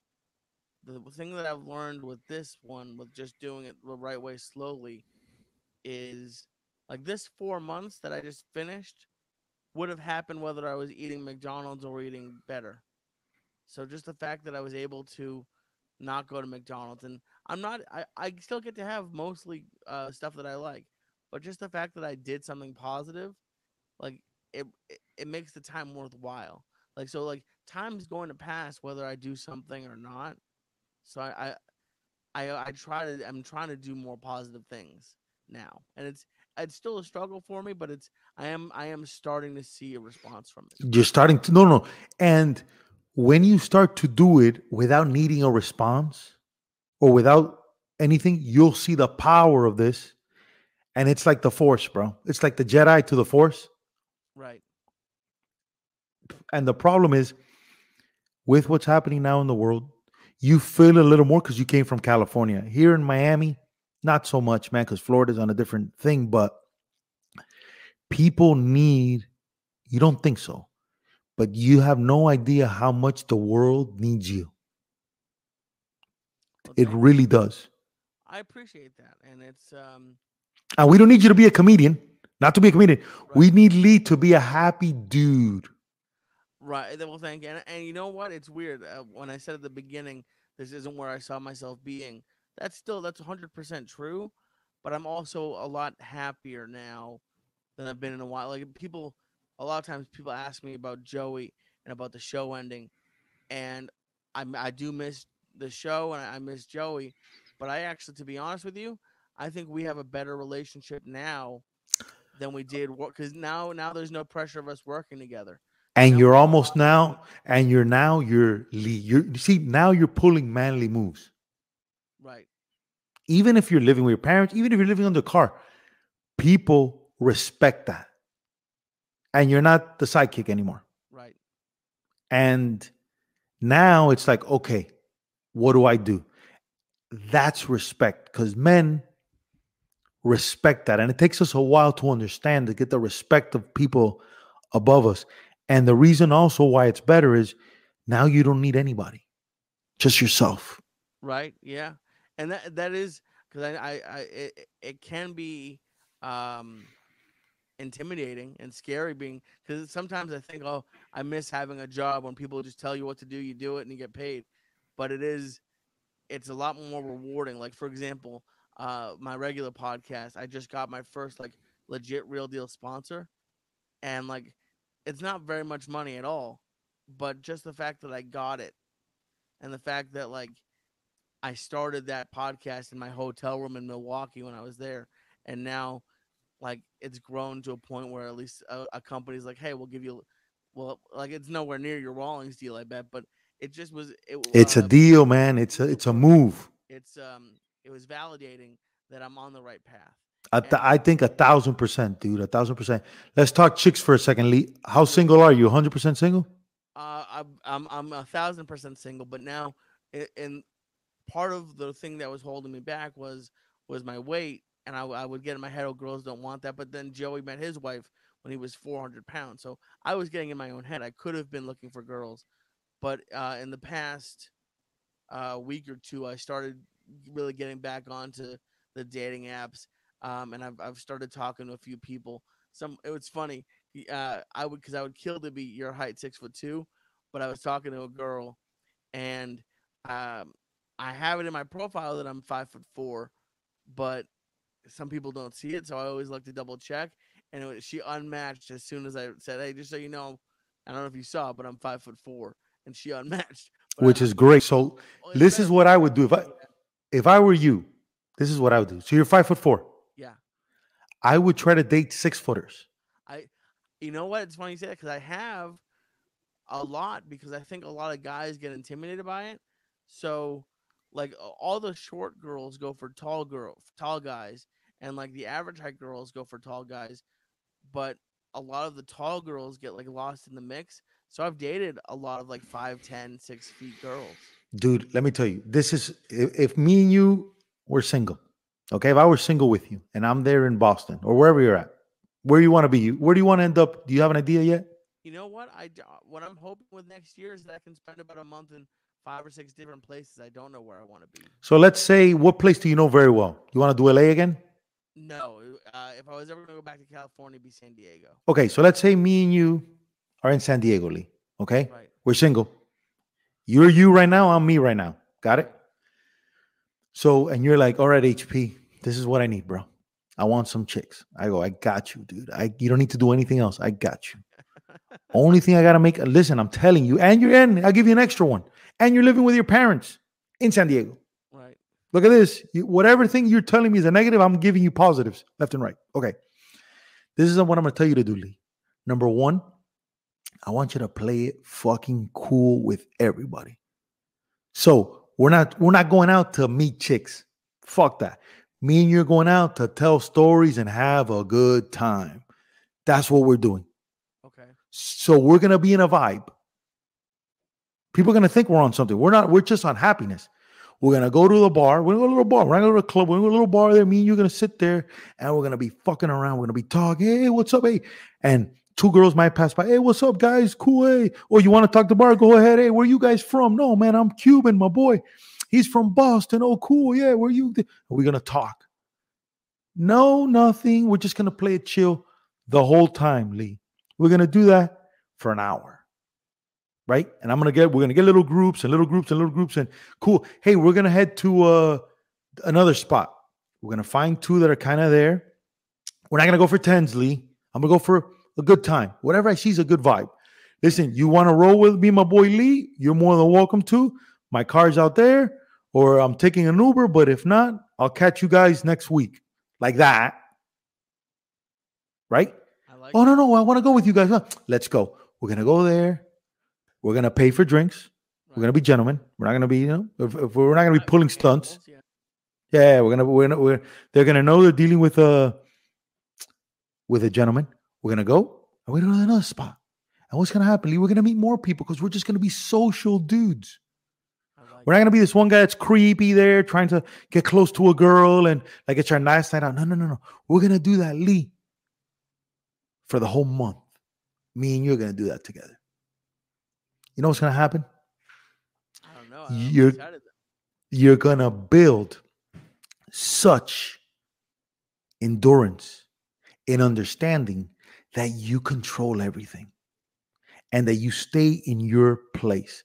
And that confidence, that happiness in 2021 is the most fucking attractive thing on the planet because you have what nobody has.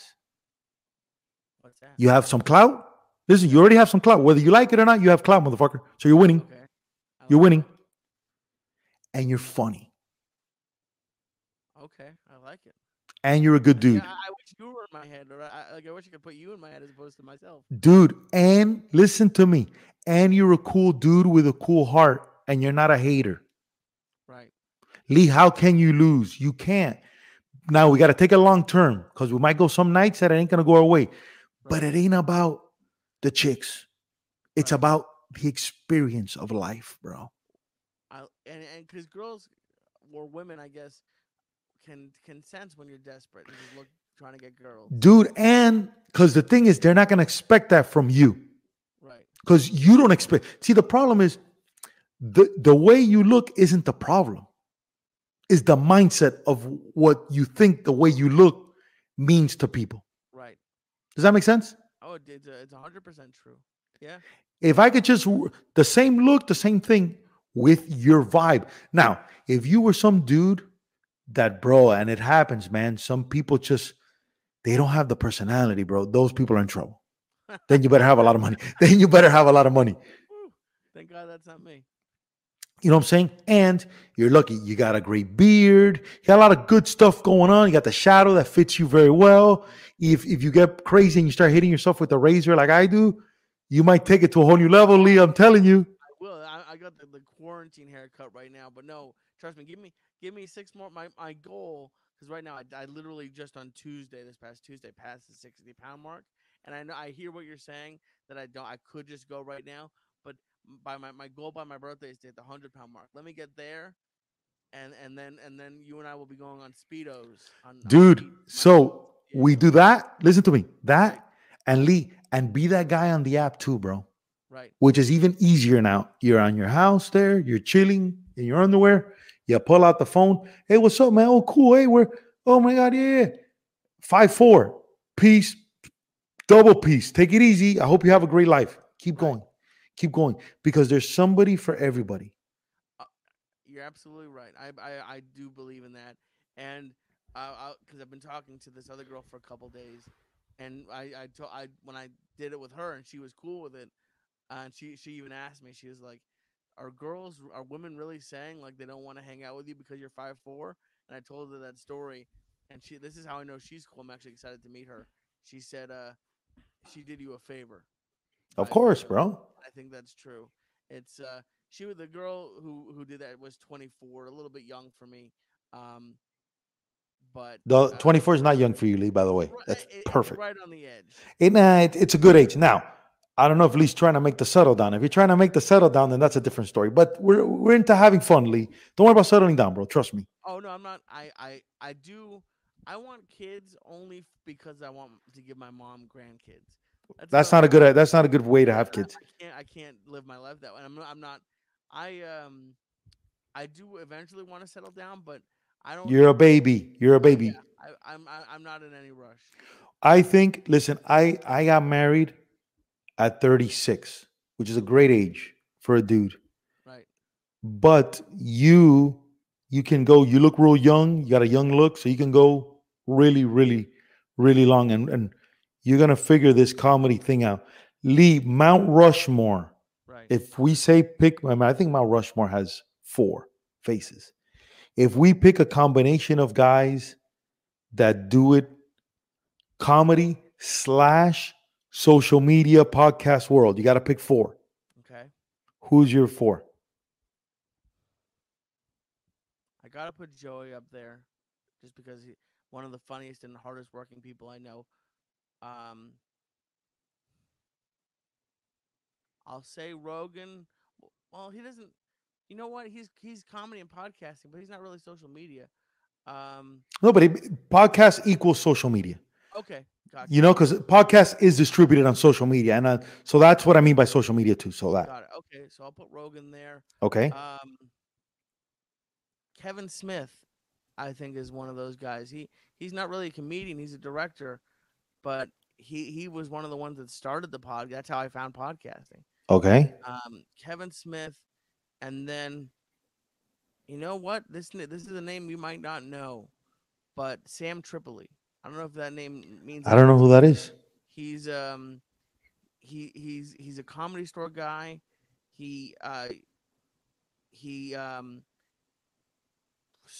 actually started in Vegas, funnily enough, and he has gone from almost just a Comedy Store guy, not very well known, and he has a ton of podcasts, but he's built up his tinfoil hat podcast, one of the nicest guys in comedy, always doing shows, always helping young comics, and he's not super well known yet, but I know personally how hard it is to grow a podcast, and he's taken his podcast from nothing to he was in the top like 50 or 60. Nice, bro. Comedy recently.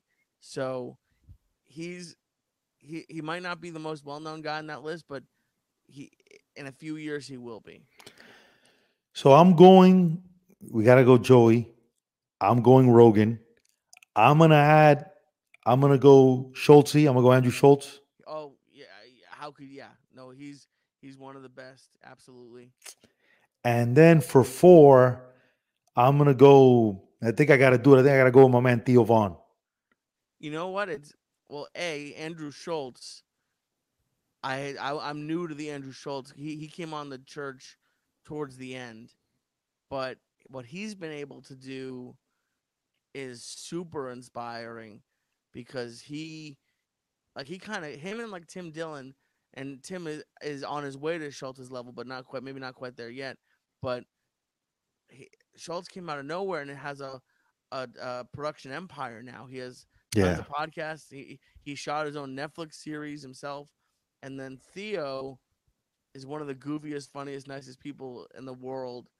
And because I remember, it's funny. I was just thinking about this the other night, and I haven't talked to him in a little bit, but I remember he came on to the church once and was talking with us, mainly with Joey, about whether or not he should put the money down and get that office that he now shoots his podcast out of.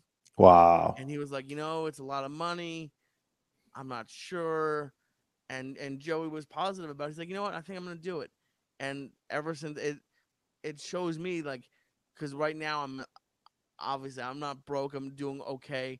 I'm a little worried about taxes, but I'm one of my things I have to work on is I'm a little too tight with money, because I worry about it.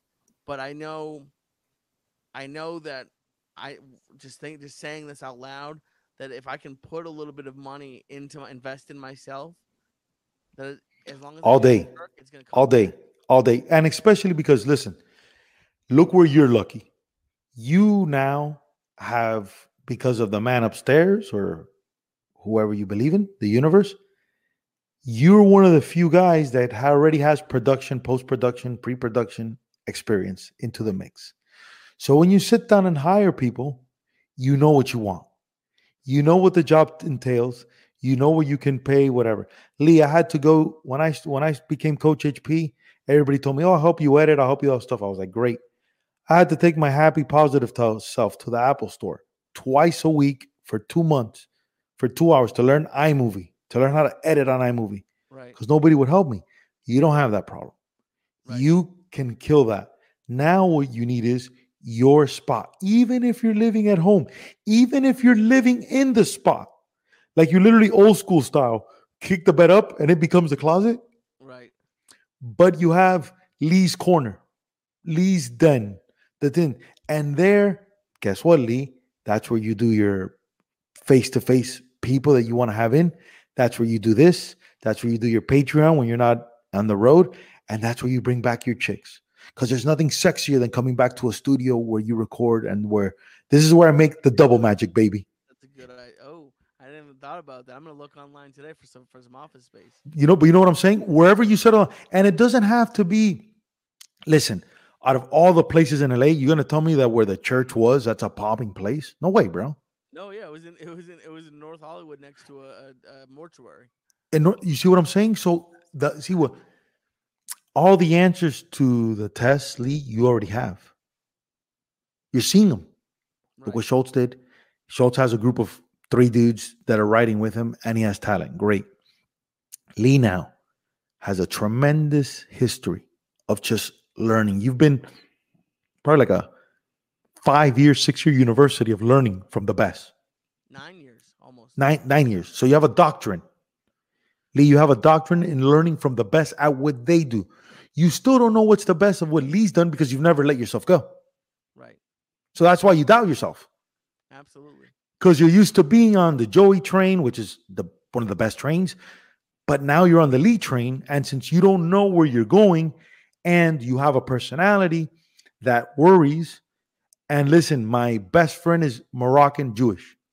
Oh, okay. The Jewish culture tends to worry about stuff, man. That's how you guys are. We're worriers, absolutely. You're worriers. And I get it, dude. It's I'm an immigrant. We came from nothing when we got here. But in life, you only got one. You're already beating, I'm telling you, Lee. People get about 1,000 DMs, 500 to 1,000 DMs a week.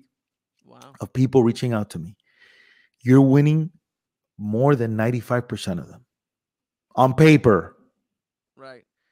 Yeah, but but you're right. I gotta start. It's like baseball when you have a good team on paper, but stuff happens. You gotta put in the work. You gotta put in the work, which you're doing already. You gotta sit yourself, write it down. I'm doing my Patreon. That makes me literally what makes me happy. Now what makes me money? Let other people be the richest. You let guy A be the richest. You want to be the happiest. Yeah, you know what? It's funny. I'm not a very religious person, but I am a believer in like karma and like just the universe. And for whatever reason, I see 1111 a lot, and I'm that sort of stupid that I believe it's something special. So they say 1111 make a wish. From years, and I still say whenever I see 1111, I go, I wish that I'm happy. That's all I wish. Dude, but you know what those numbers are called, right? I don't. Those are called angel numbers. Oh, okay. So in the world of spirituality, those are your ascended masters, a guardian angel sending you messages. Okay. The numeric things, the 1111, the 444, 333, 222, maintain. You're seeing that for a reason. Okay. And you see them repetitively. Yeah. Because that's your subconscious. See, Lee, the subconscious mind only knows what you feed it. Right. That's why people go crazy. Because they start believing their thing. But if you start saying to yourself, if you need this, maybe you don't, maybe you do, every single day, what's my goal? Okay, I have all the time in the world, which you do. You're not in a relationship. You don't got to take care of kids. You don't got some stupid job you got to go to. So you're winning. Right there, you're winning. So I'm winning here because of these reasons. Okay, in a week, how many podcasts am I going to do? Okay, I'm doing what's the weight podcast called? It's called the Waistline Podcast. I got the Waistline. What's the other podcast? What Was I Thinking? What Was I Thinking? Which is comedy interview style? Comedy interviews, a mix of everything. Okay. I'm doing those 2 show. How many episodes a week of each, Lee? 1 of each. So it's 2 podcasts. So I got 2 podcasts of those 2 things, right? Perfect. That's easy work for you. Right. Now what am I doing with the rest of the days? What is my plan? That's the key. Absolutely. It's and I've done a lot more. I used to have a problem, and I would justify it because I was pretty much on call with Joey. So I would whenever he wanted. But Lee, you were a firefighter.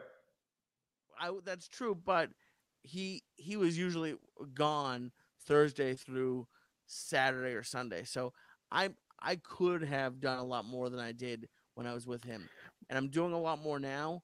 But there's still I had one of my longest days ever a couple days ago. I went from 11 in the morning until 1, just meeting, call, and I noticed that I wasn't on social media at all that day, and I wasn't on my phone at all that day, and I saw how much I got done and how good even though it was a long day where I didn't stop talking and I was exhausted, I saw that it was a very productive day, and I saw how evil the internet can be great, but the internet can also be your downfall. But whose fault is that? Mine. There it is, Lee. See, you have all the answers. Go back to Lee. Yeah. Absolutely. So you look at your calendar. I got 2 shows for whatever time. What am I doing the rest? Okay. Am I still into losing weight? And if Lee says yes, because you want to get to a certain amount, let me fuck around. Let me see if I could give me a goal, Lee, that you want to get to. My next small goal is 200, but my goal right now is to get to 170. And I just weighed in on Tuesday. I was 275. So you're 275. So let's get to 250, bro. Let's go step by step. Let's say the next goal is 250. So now we're April, day 1 of April. Can we get to 250 by April? Lee, you get to 250, you're getting to 242. You get to 242, you're getting to 222. It's like this, bro. It's like this. Because you're telling, and you're still having fun and having a great life. Absolutely. Yeah. And I'm in control of it. I don't have to be up at 7 in the morning. Nope. I am very lucky. But you put yourself on a schedule when you don't have to. That's the winner. Do you see what I'm saying? Right. Like if I live in your neighborhood, I'm like, what the hell is Lee doing running around at 8 in the morning? He's jogging the neighborhood. Is that guy crazy? He has nowhere to go. That's what they think. Right. Because what kills actors, comedians, people that freelance, artists, is freedom, because they don't know how to be structured. Right. Yeah, that was my biggest problem. That's everybody's problem. That's why athletes go crazy the minute they're not doing the sport anymore. Because they've told us what to do our whole life. Right. Right, Lee? Lee, me and you play for Boston. We're at Yankee Stadium playing the Yankees. We go. You know what time you show up for a 7 o'clock game, Lee? I don't know. Early, dude. First bus leaves at 7. Second bus leaves at maybe 12, 1, to get early work in, to do private stuff that you want to get out of the way, to do your throwing, to do BP, to do the changes, to get ready. And you're not leaving there till midnight, if anything. Right. Yeah. 162 days, Lee. Yeah, no, trust me, I can't imagine. So all you have to do is the reverse. You with your thing. I got my 2 podcasts I'm recording here. Today I have on the show this person. Cool. I have that person. Cool. I'm going to do my research, whatever. Social media. I've already shown myself that if I'm off this, I feel good. So I'm going to limit it. Lee, you got 30 minutes today. If it goes 35, boom, just like you did, all you got to do is apply the same things you did to your gambling to your life. Mm-hmm. Right. And you showed you can control yourself when you apply yourself, because if anybody tells me that they have that no ATM rule, which is the hardest fucking rule in gambling ever, and you just did that twice, that means to tell me that all you got to do is apply that rule to anything you want in life. You're right. I haven't thought about it that way. I like it. I wish we could do this every day. Lee, we'll do this. Listen, I'll do a show called 10 Minutes with Lee every single day. If that's what it takes for you. Let's do it. I would love it. It's you're very I need this positivity in my life. This is great. Because see what happens, Lee, is my life, and I swear, man, this is where this comes from, and this is the energy you get, is that my life doesn't matter. I'm so convinced that I'm 42 right now, that other than being here for my wife and my kids, who one is 2 years old and the boy's 6, that my life doesn't matter. If I could take away 20 years of my life to equal 1 year of happiness for you, and I just met you right now, I would do that. Oh, geez, thank you. That's wonderful. Because nothing I do matters then, because I've lived my life, man. I've done every single thing I've wanted to, except inspire you.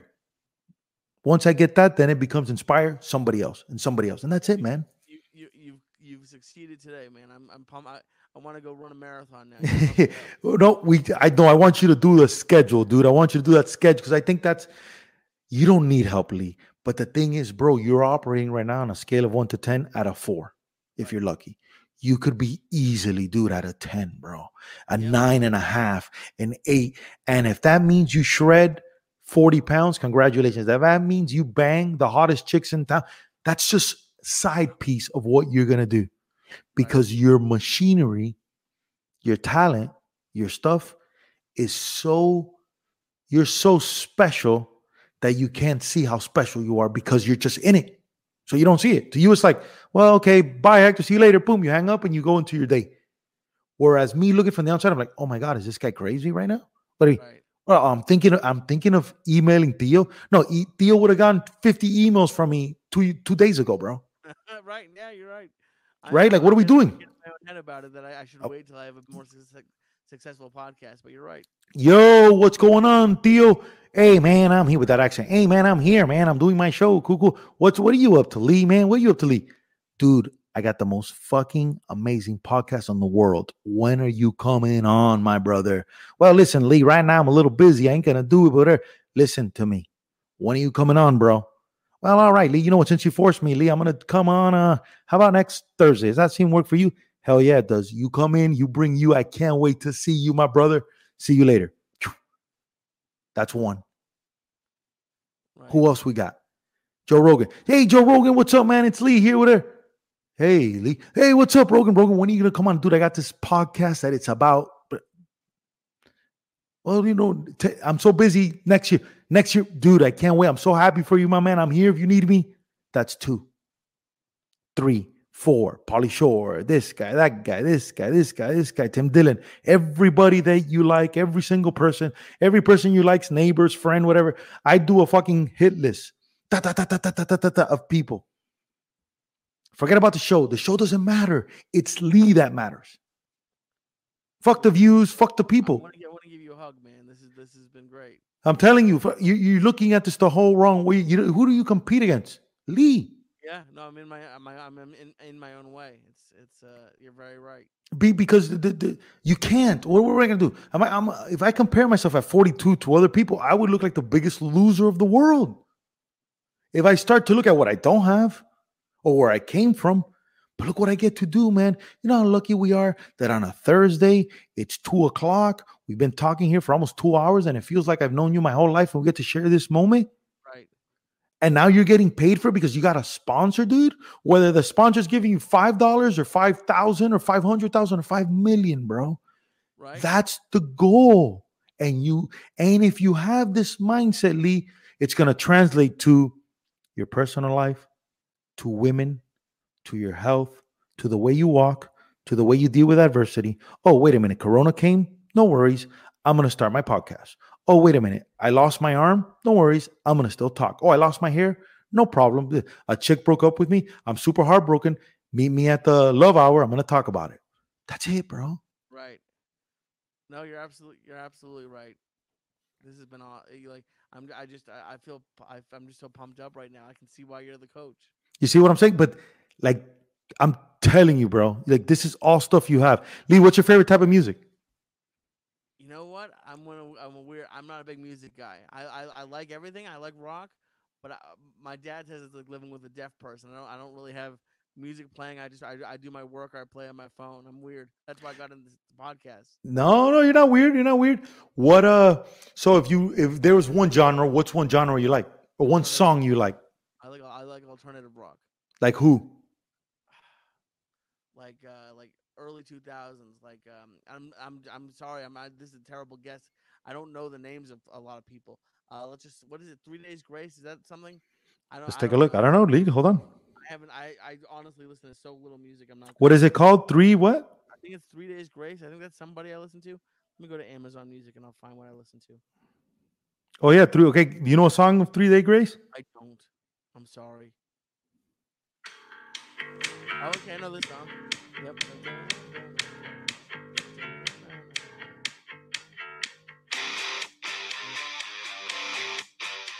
There you go, Lee. 3 days. Yeah, I've never heard of these people. I like it. Okay, yeah, that song is called "Animal I Have Become." Yep. Okay, I like it. See, look, this podcast, you've become an animal. I have. That's the one, dude. I used to. So I helped out everybody.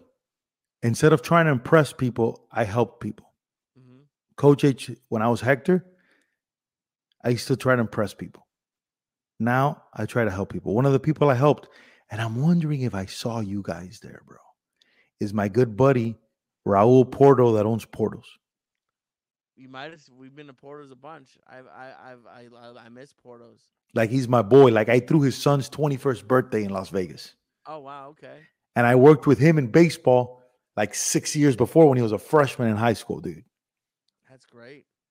So I used to go to Portos there a lot, man. That was the spot. I miss the steak sandwiches, the potato balls, the croquettes. Yeah. It's delicious. La croqueta with ham. You get it with ham? Oh yeah, that's one thing. When I hit 100 pounds lost, unfortunately we couldn't go because of Corona. But the next time I'm in Florida, I want to go to Miami because Joey told me about a preparada sandwich. It's a Cuban sandwich with the ham croquettes at the bottom. That's gonna be my cheat or my reward. I got you, bro. Next time you're in town, for sure. It's called una preparada. Yeah, that's what I want. Which is prepared in English. Prepared for a heart attack. No, dude. You're gonna burn that thing off. You kidding me? You're gonna be flying all over the place out here on the beach. You're gonna be all over the place. Lee, listen, dude. I already told you, man. I can't thank you enough for coming on. I shot you an email. You had no idea who I was, but when I got it, I gotta get this. I didn't know this dude was doing all this stuff. Let me see what he's up to. Let me see what's going on. Let me see if he's taking advantage of the gift that he has. That's what I felt, man. Before I let you go, Any question for me, man? Anything I can help you with? No, I would just love to have you on either one of my shows, man. I just want to thank you. I didn't know who you were, and I listened to the episode you had with Robbie from Barstool, the MMA reporter, and I could tell that you were positive, and it's been all your success is very well earned, man. And this has been, I can't imagine, like I even just over the internet, it's been amazing. In person, I'd probably be ready to lift a car off of somebody. You're the man, dude. Don't leave. I'm gonna hang up you the right way. But before you go, I'll go on anything of yours, bro. You need me. You can count on me at any time. Tell the people your shows again, where they could find you, the Patreon, everything. Okay. So my name is Lee Syatt, Syatt. That on all social media. I do have a Patreon where I do the weight loss. We do movie nights, live workouts, like I said. And the two podcasts that I do are What Was I Thinking and The Waistline. And the end of my spiel is if you are interested in starting a podcast, the thing that I've done throughout this pandemic that's been great is I do consulting on Fiverr. So hit me up on there, and I'd love to help you start a podcast. Fiverr. Don't sleep on Fiverr, and don't sleep on my boy Lee. Thank you very much, Coach. I love it. All right, don't go anywhere. Hold on. Come on. Boom, there it is. Thank you so much, guys, for listening to the whole podcast. Please go show Lee some support. Follow him. Tell him what's up. Tell him you like them on the show. All the things. You could find me at Coach HP and all social handles. The Coach HP at gmail.com. If you want to email me with anything, I got every single one of you. Remember, at the end of the day, keep going hard and do your thing.